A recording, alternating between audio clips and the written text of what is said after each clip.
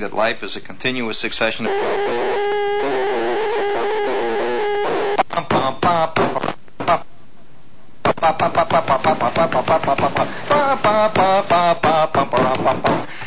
you know that the ending to the overture of the 1812 overture by Peter Tchaikovsky goes on for at least 45 minutes. It has the longest single bass horn tuba sousaphone run in all of recorded music. It has. It goes.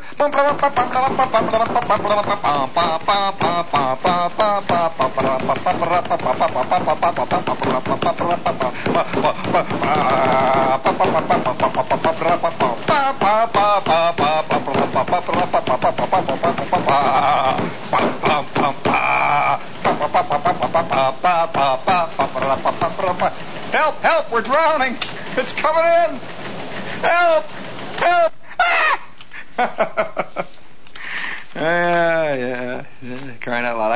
I can whistle to you the entire bass horn part of the overture to 1812 overture by Tchaikovsky, which he, by his own admission, said it was the worst piece of tripe he ever wrote. Very embarrassed about it after it was over. The cannons, I tell you about the time the cannon went off. Oh yeah, they got cannons in the end of that one, and the cannon went off. We had a cannon that we had made out of a milk can. A big Borden's milk can, you know, the kind with a big metal top. I don't mean the kind of can you buy at the Daches or something. A big can, big 32-gallon can that they transport milk in. And we had this this blank pistol. It was a 38, a great big police 38 blank. It shot blanks. And when we would come charging down the home stretch with, how did it go? Ba ba ba ba ba ba ba ba ba ba ba ba ba ba ba.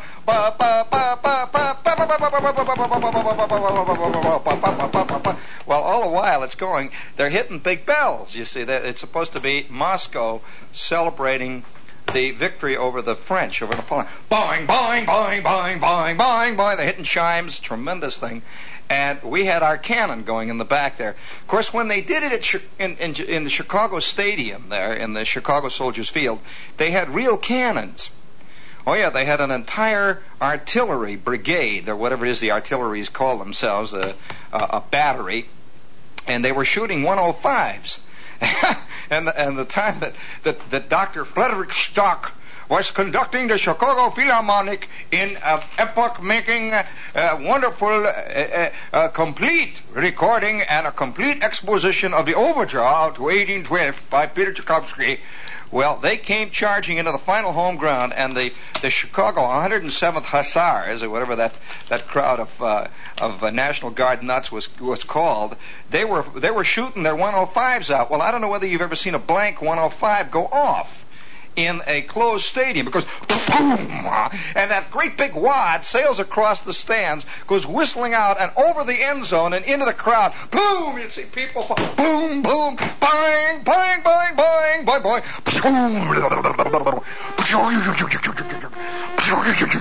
Oh boy. My old man almost, I'll tell you, that was one of his great moments in his life. You don't want to hear any more musical memoirs here tonight, do you? About how the can we had in the middle of our, well, it was the national tournament. You know, the bands have national tournaments, and bands and orchestras, high school Class A bands, and we went to the national. And our big thing was the most florid, spectacular, sensational rendition of the overture to 1812 that had been heard ever since the fall of Napoleon outside of Moscow, I mean, the retreat. It was fantastic. Well, we thought it was. Oh boy, I'll tell you, the tuba section and the trumpet section came in 32 bars early on the ending, because Dirks panicked right in the middle of the great retreat from Moscow. He did. He panicked. He signaled us in. Did I tell you about that night? The night that you know, it's terrible when you see the coach flub it. really completely flub it. We're going to pum, pum, pum, pum, pum, pum, and we're counting 1, 2, 3, 4, 1, 2, 3, 4, pum, pum, pum, pum, 1, 2, 3, 4, 2, 2, 3, 4, 3, 2, 3. I wonder how many of you have ever sat in the back of a gigantic band and counted out, say, 45 measures of rest. Yeah, 1, 2, 3, 4, 2, 2, 3, 4, 3, 2, 3, 4, 4, 2, 3, 4, 5, 2, 3, 4, 6, 2. You got 45 to go, see? And now you're 37, 2, 3, 4, 38, 2, 3, 4, 39. And he signals you in. You're 45 measures ahead. What? And you figure, well, I've lost up. I've counted wrong. One guy goes, He starts blowing, and it's not sounding right. And everybody turns, and then there's a terrible confusion. You can't stop a tuba section when it started. You just can't. And so all 8 sousaphones roared in at least 19 measures ahead on that fantastic cadenza that starts on bum, bum, bum, bum, bum, bum, bum, bum, bum, bum. It goes like that. And you get 6 gigantic sousaphones all going full blast, playing the Marseillaise or playing the overture. It's just, you just can't. Well, of course, what that did then was panic the guy with the bells. So he starts belting the bells. He figures he's been counting wrong. He starts belting the bells. Boing, da doing, da doing, boing, boing, boing, boing. It goes boing, boing, boing. He's hitting them. And about halfway through the 10th measure that we had gone in early, Dirks realizes what's happened. The French horns are caught right in the middle of their blat. And by this gigantic sound, it's just all falling apart. And the guy with the cannon then panics and starts firing the cannon. Well, I can only tell you that it is like being in an air raid where total disaster has hit, and it's every man for himself. Guys were playing the St. Louis Blues. Other guys started out of sheer nervousness, started to play the high school song. Anything, just keep anything going. And they're blowing. They don't know where they are. The whole thing, there's 117 guys charging around, and this guy in the back starts for. It's going like that. Well, he lets go. He had 2 38s, and he fired off the first 6. Boom, boom, pow, pow. Well, at about the 8th shot, when he's going through his second clip, the thing blew up. Yes, it blew up. I'll never forget that. It went boom! Suddenly the top of the can flew off, and we could hear this muffled scream of pain. His gun blew up in his head, on top of everything else. And Dirks is up there. He looks like he's made out of cream of wheat. He's up there, and he's got 17 arms like one of these Indian goddesses, and he's waving them all at once, trying to stop everybody or to try to get them back in or something. And the judges are out there just writing down. Just writing down, man. They are writing. Oh, nobody knows the troubles I've seen. Oh, nobody knows. Hold it there, gang. Speaking of troubles, I'll tell you. Have you ever had the feeling, Walt, I know you have. Have you ever had the feeling, Walt, that it's getting out of hand? Have you really? And you don't know quite what is getting out of hand? It's just getting out of hand, like there's this magazine pageant. They've got an article next week entitled, very succinctly and right to the point, "Make Your Child a Sensible Drinker." Oh, boy, I caught that one going away. What a beautiful scene you can see now. It starts out like this, see? Here's Daddy now, standing back next to his bar, which is just on the other side of the television set. Daddy, who is a hip new father, who has just read the article, "Make Your Child a Sensible Drinker." He has removed from his little portable bar refrigerator a tray of ice cubes. He reaches into the little drink portable bar there, and he has pulled out a bottle of Gordon's gin, see? And now coming in from outside where he has been playing with his yo-yo and the little chick next door comes little Jimmy, age 5. Hey, Jimmy, come here. Come here, Jimmy. Come on, Jimmy. Come on over here to Daddy, Jimmy. Come on, Jimmy. Come on now. Come on. Daddy's not going to hurt you this time. Come on. Come on over to old Daddy here. You see, Jimmy? Now look, you've seen Daddy. You have seen Daddy, Jimmy. Now sit here for a minute. Now, Daddy wants to talk to you. Sit on Daddy's knee, Jimmy. Oh, little Jimmy. That's all right, Martha.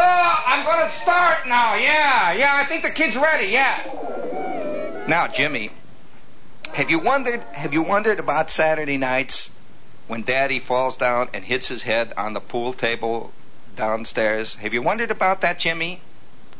Have you wondered on those nights when Daddy sings and yells and hollers? Have you wondered? Now, I don't want you to have the wrong idea about what that is.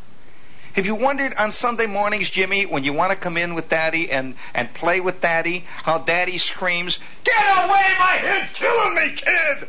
Well, have you wondered about those things, Jimmy? Well, Jimmy, today I'm going to get you off on the right foot, Jimmy. Now, you see, Jimmy, this is what we call a martini shaker. See, this is a martini shaker.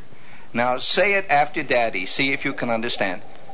Martini. No, martini shaker. Very good, Jimmy. Now, this is a martini stirrer. This is you stir your martini with this. Now, see?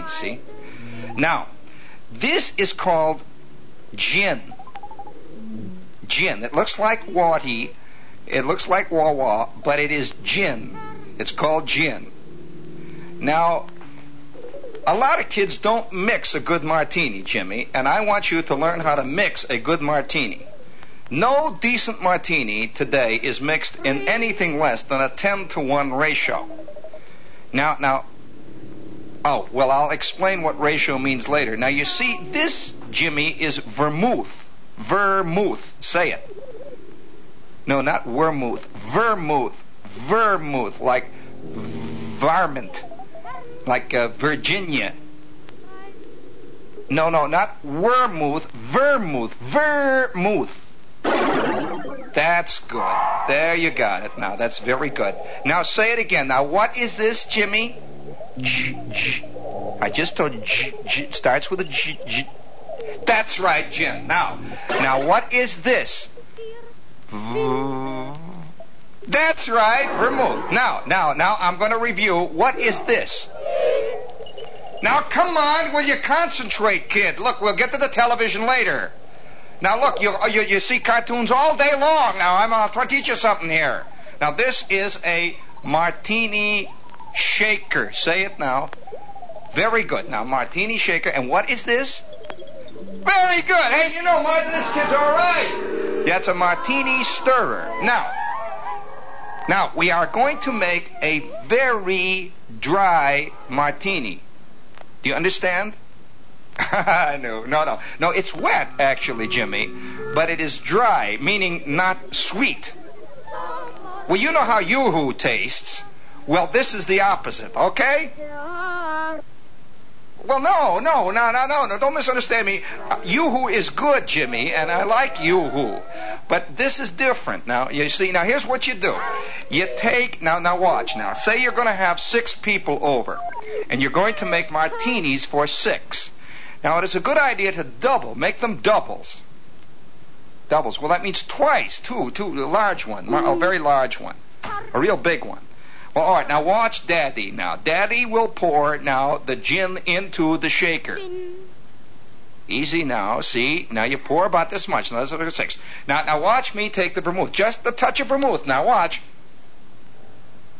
There. Now you stir. You take the stirrer and you stir. There, just stick it in there. That's it, right? Just put it into the stirrer there and stir it around.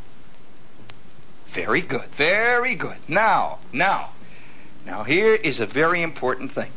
Take all of your martini glasses in say 2 hours or an hour before and put them in. Now watch, Daddy has some cold glasses. See, he's put them in now. Okay, now you pour into the cold glass. Easy now. A little twist out. Lemon peel. Lemon peel. Got it there?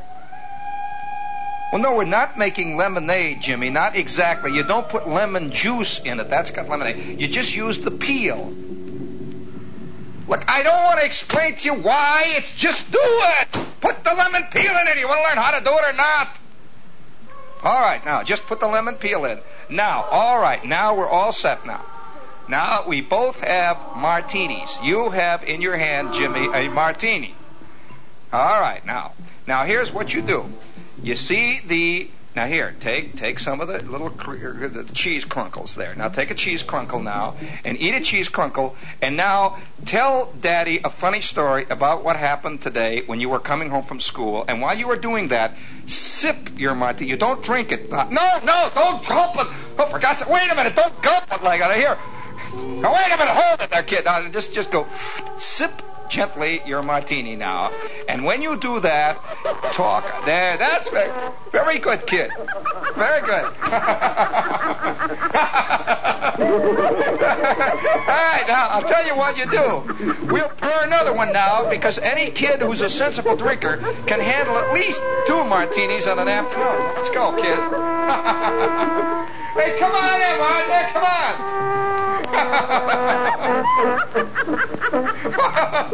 Why, you little bum, where'd you hear that story?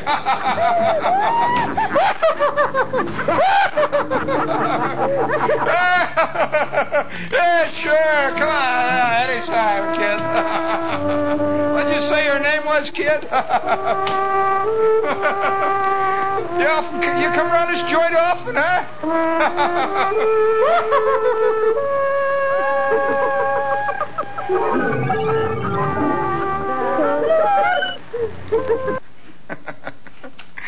Yes, make your kid a sensible drinker. Well, speaking of sensible, this is WOR AM and FMsville here in New York, and before they get up off the floor, hit them with a quick commercial there, Tony. Would you rather have a Buick? A Buick? A Buick? A Buick? Wouldn't you rather have a Buick than that rotten bum you're living with? Quack, quack. Buick Special. Buick Special. Buick LeSabre. Buick LeSabre. Buick Electra. Buick Electra. And the Buick Bombshell. Skylark. So Boom. personal. Buick Wildcat. Wildcat. Buick Riviera means adventure when And the Buick Milk Toast for little people who are very nervous. this year. Quack. Wah, wah, wah. Quack, quack, quack, quack. Rack-a-ta-ta-ta-ta-ta. Wa-ta-ta-ta. Wa-ta-ta-ta.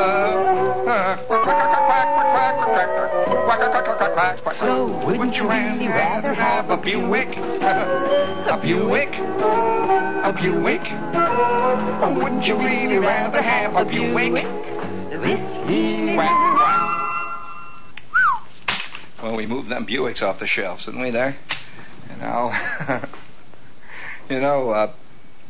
It is a, you can look at it a couple of ways there. I mean, that if you extend that philosophy of, to teach your kid to be a sensible drinker, you can teach him all kinds of things. Oh, boy. Wouldn't it have been great, old man, if at the age of 9 in school you had really learned how to make the scene with the boss? Right from the very beginning. Too many guys from the very beginning of their lives are too truthful, Yeah, how many kids say, I don't like to play golf, for crying out loud, I don't want to go out, that kind of stuff. And that never helps you. Just to teach your kid from the very beginning on how to be a good toady. How to become a yes man from the very beginning. How to start, because education, comes, I think, in about 19 different forms. And the one form that we rarely ever encounter it in is the form of what really happens to you in life. How much do you learn in school that has any bearing at all, any relationship at all with what you've learned in life? And this is not a discussion. Oh, no. I mean about the real stuff. I have a feeling sometimes that education is a great game generally, unless it's a specific education for a specific technical thing that you do. But I think it's some kind of a great game that we have all learned to play, and somewhere along the line, this game has assumed the shape of some kind of an enormous, impregnable, just a gigantic pyramid. And we all agree that we will be involved in this thing. We will play the game. It's like a big game of Monopoly. Everybody agrees that it's only play money that you're playing with.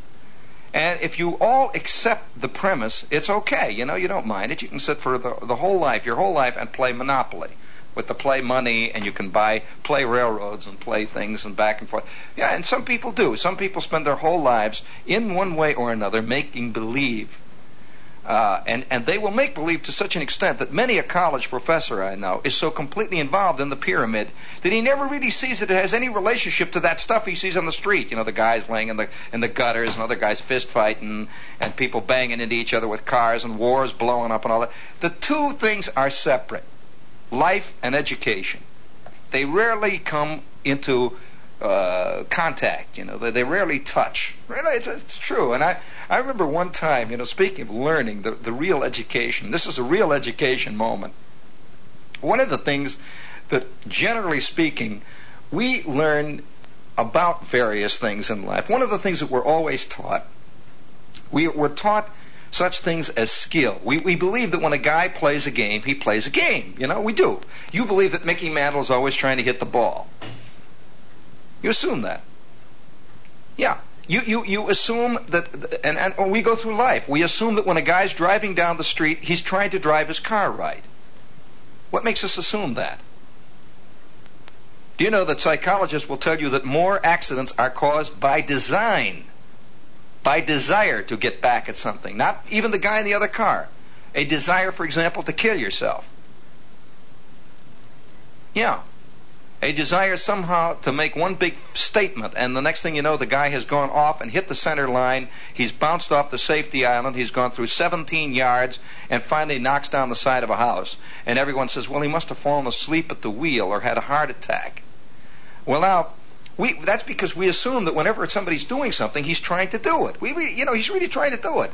Well, let me tell you the time that I learned something. Boy, it has never left my consciousness ever, because it hit me at a time when, one, I was very vulnerable, and two, it cost me D-E-A-U-X, bucks, dough, money.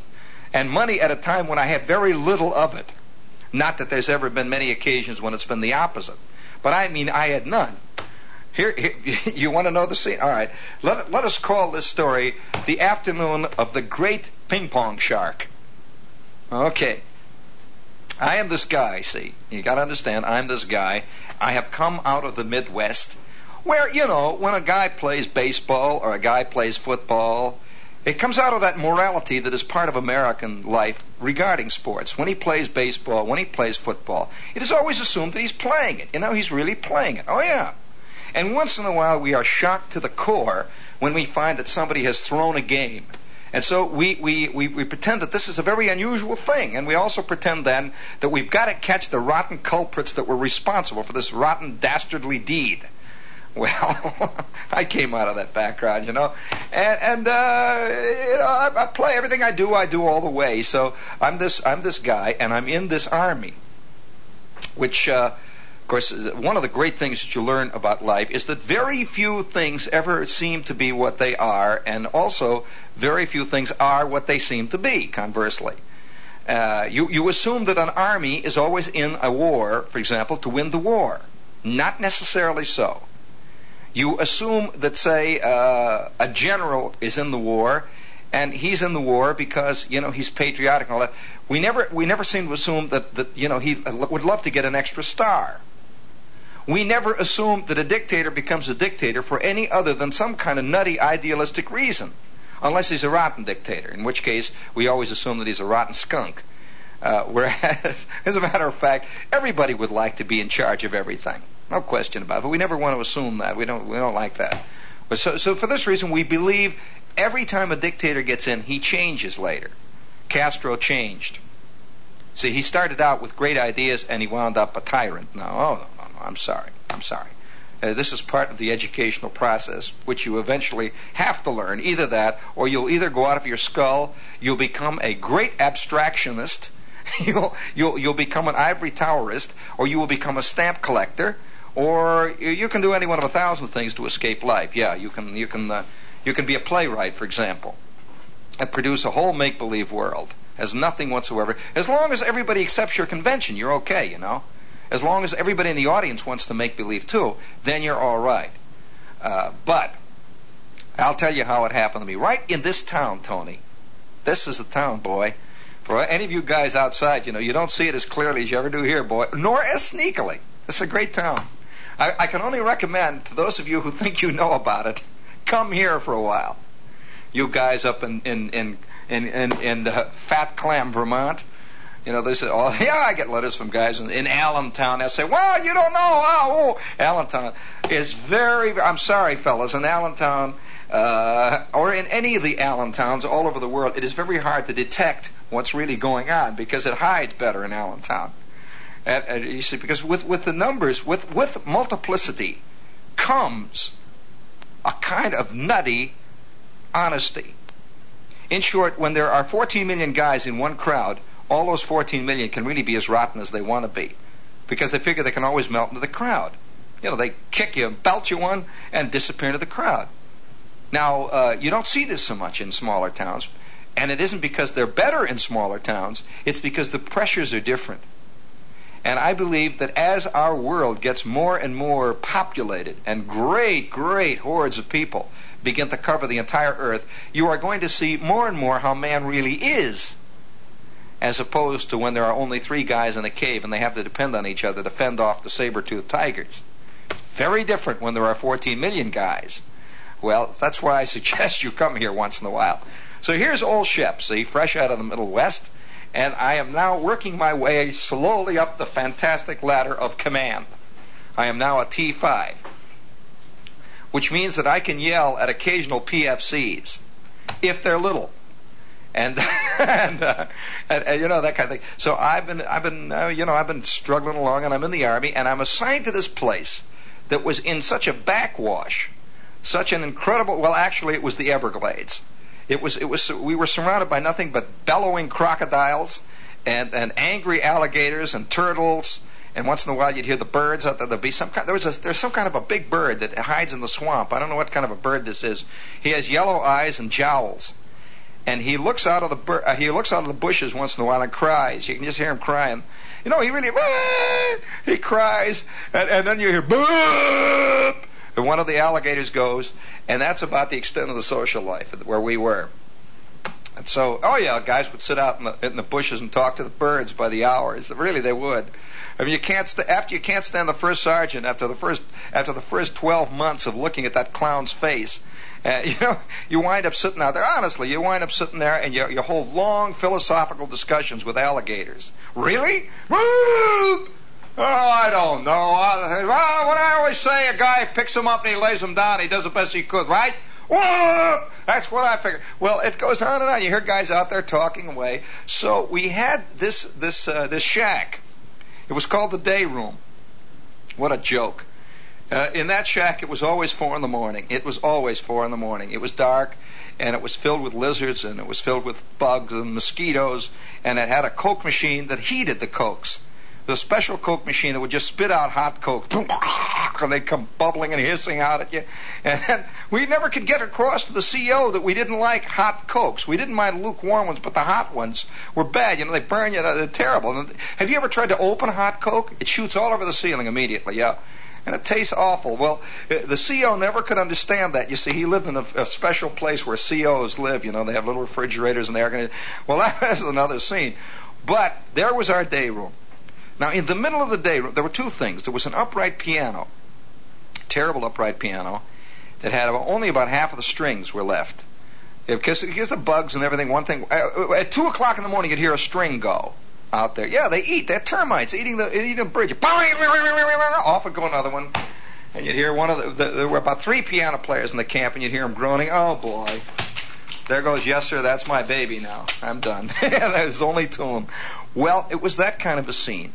Now, in the middle of the day room, we had this long green plywood table that had been supplied by some nice ladies of the USO or something. It was a terrible old battered table, and it was a ping pong table. Got it? Ping pong table. Now, we had ping pong equipment. which consisted of a soggy net that sort of hung down and bent in the middle. And we had these old battered ping pong paddles that had rubber on one side. It was all worn. Guys used them to strike matches on, hit each other with, and the whole thing. And they were all dirty, rotten paddles that were split on the ends, and sort of fat and greasy and sweaty and everything. And one of them had just a little vestigial piece of sandpaper on the side, that kind of paddle. So we would play night and day, 24 hours a day, ping pong. That's all you do.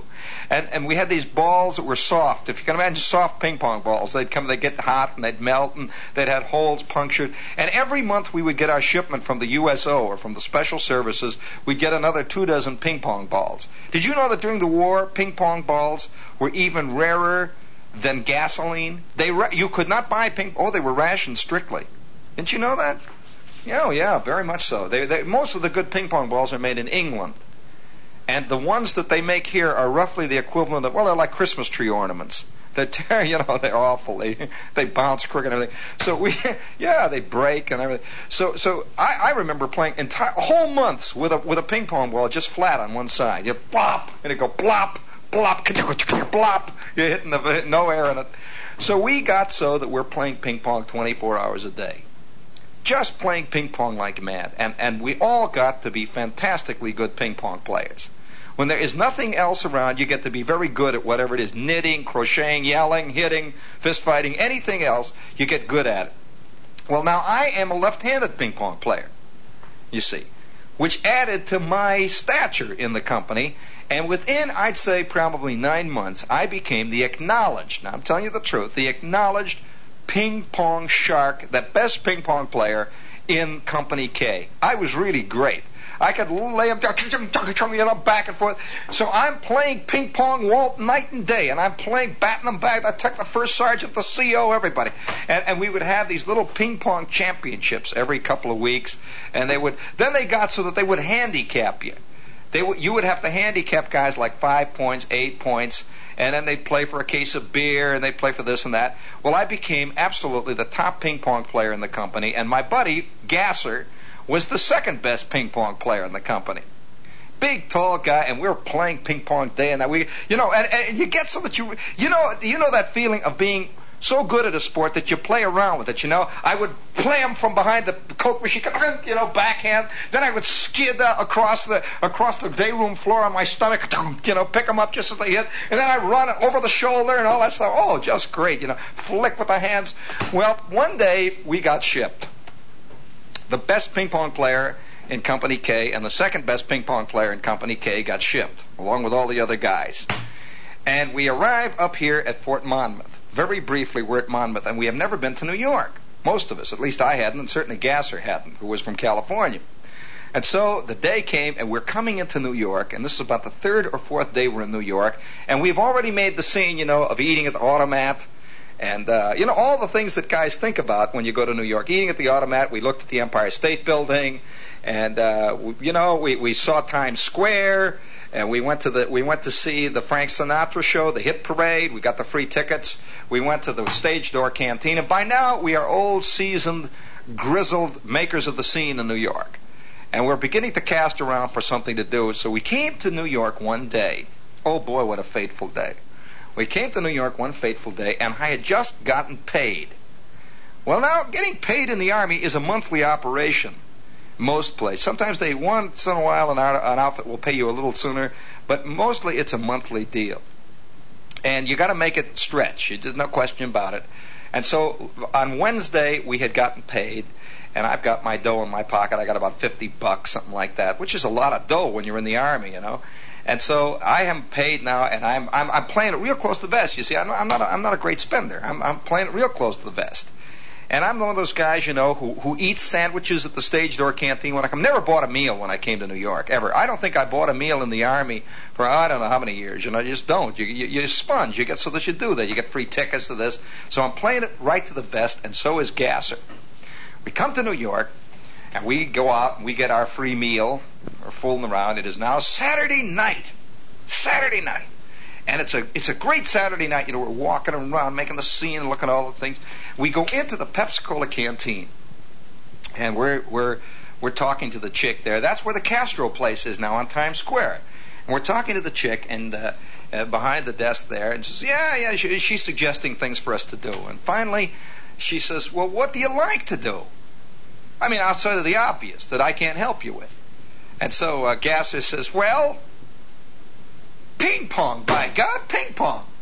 Where can we play some ping pong? We hadn't played, since we left down south. It's been about a week. So, when you get to be a nut on ping pong, you got to play it all the time. It's worse than bowling. So he says, ping pong. She says, oh, ping pong. Hey, Charlie. Well, Charlie comes over from behind the Pepsi-Cola thing, and she says, Charlie, what about ping pong? These guys want to play ping pong. He says, oh, ping pong. Hey, there's a great place up on Broadway. Right up on Broadway, up down there. Right up Broadway, a few blocks. And so he gave us the instruction where the ping pong place was. He made a telephone call to find out if they were still in business. And they said, yeah, it's a professional place where you come in and you play ping pong. You put down, what is it, a quarter a game or something like that. They give you the paddles and you play. And so old Gas and I arrived on that fateful moment. We came up the stairs. It was an upstairs place, I remember. Have you ever seen really beautiful ping pong layouts? Oh, boy. If you're a ping pong man, your hand begins to itch. They got these magnificent tables that are just green. They just stand there like jewels, and they're lined, and those nets are tight and white. Oh, boy. And they have the lights that hang down like pool tables, the light, beautiful light. And then that big area back and forth behind the tables, where you can play. It's beautiful there. And they have the racks with the paddles, all different kinds, the sandpaper and all kinds of paddles. And so we walk up there, and Gasser says, wow. I say, wowie. And a couple of guys are listless, like, like,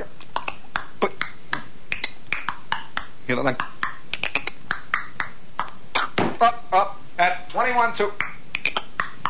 They're playing ping pong, and we're watching this. Hey, they're looking pretty good. Yeah, so remember, these are two real ping pong players watching these guys play. Gasser, oh boy, look at this. And so a guy with a green eye shield comes over shortly thereafter and says, you guys want to play? Yeah, okay. He says, well, what table do you want? So we look around. Oh, that one over there. Okay. And so we go to a fairly secluded table. The light is lit. He lights the lights. He says, well, pick your paddles. So we pick the paddles. And he puts a couple of balls down. He says, okay. So here it is, this buck in advance or whatever you play. So we start to play. Gasser and I, we're getting back in the shape, Oh, we never played on tables. Live tables, Walt? Oh, boy. They bounce. They don't just slither across. They're playing great. Watch this, Gasser. Watch this, boy. Old Shep's got that old cut going again. Watch this now. All right, watch that corner, Gasser. I knew I'd get you. Caught you going away, Dad. Well, we're playing away there, sweating it up. So we play about 3 games, maybe 4. We're really having a great time. This is the best time we've ever had on leave. We're batting the ball back. When a guy, a little thin guy with dark hair comes over and proceeds to watch us. And then, without any preamble, after I had finished slaughtering Gasser, he says to me, hey, I never played a left-handed player. Never played a left-handed player. How would you like to play? Would you mind if I play a game with you? And I say, yeah. Let's go. You mind, Gas? And Gas says, no, boy, I'm pooped. No, whew. I'll sit down. Well, okay, let's go. All right, we'll ping for serve, Mac. So we're pinging for serve. I can see right away this guy's a patsy for a backhand. See, ping, pow. All right, I serve. Okay, so I start playing. He is a sucker for a backhand. And so we proceed to play about 3 games, and he is saying, wow, man, where'd you learn to play? He said, man, what a backhand. Oh, wow, and he'd fall down. So he'd fall down trying to get my backhand. So by this time, I'm really playing it big. You feel like 20 feet tall when you're really doing it. And so after about 3 games, he says, what do you say we put a couple of bucks on each game for kicks, huh? Well, I mean, after all, So down goes my $2 on the seat. He puts $2. And now I'm playing like a fiend, I murder him. Pow! There you go, boy. There you go. All right, come on, let's go.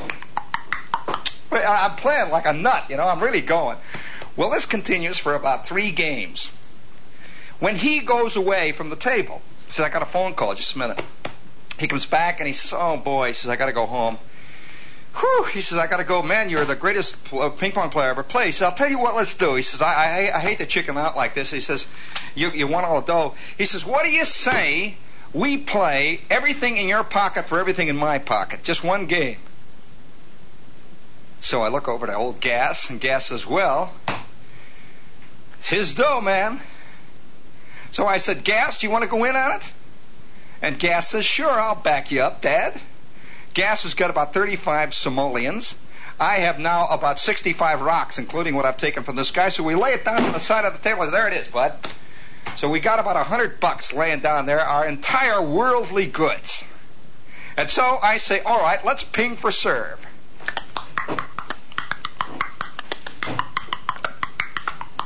We're pinging like 10 minutes. And finally, ow, it bounces past me. I said, well, pretty lucky. All right, let's go. And he says, okay. And he stands back in the shadows. The first time he's ever done this. He has moved into the shadows. He goes, the ball whistles past me and back by the radiator, Well, there's one.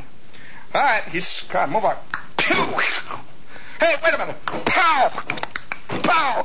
I didn't lay a paddle on it for 5 straight serves. 5 straight serves. I say, all right, Mac. Now I'm getting mad, see? So I say, all right, watch this one. See, now I've got my fast down sweeping in-shoot curve, my ace curve. I'm going to really throw my ace serve. I'll go into the corner. He goes with a little flick of the wrist. Pow!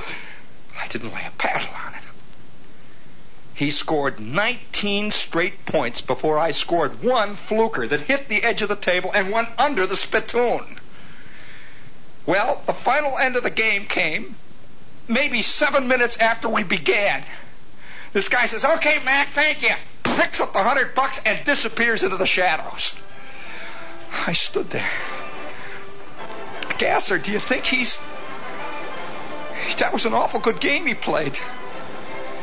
Gasser says, wow, whew, boy, he sure got warmed up, didn't he? It wasn't until 3 hours later we realized all the way. We hitchhiked all the way back to camp. This is WOR Radio, your station for news. Sunday night at 8 on Channel 9, a runaway missile throws New York City into complete panic in The Lost Missile, a television premiere, followed by the Colditz story.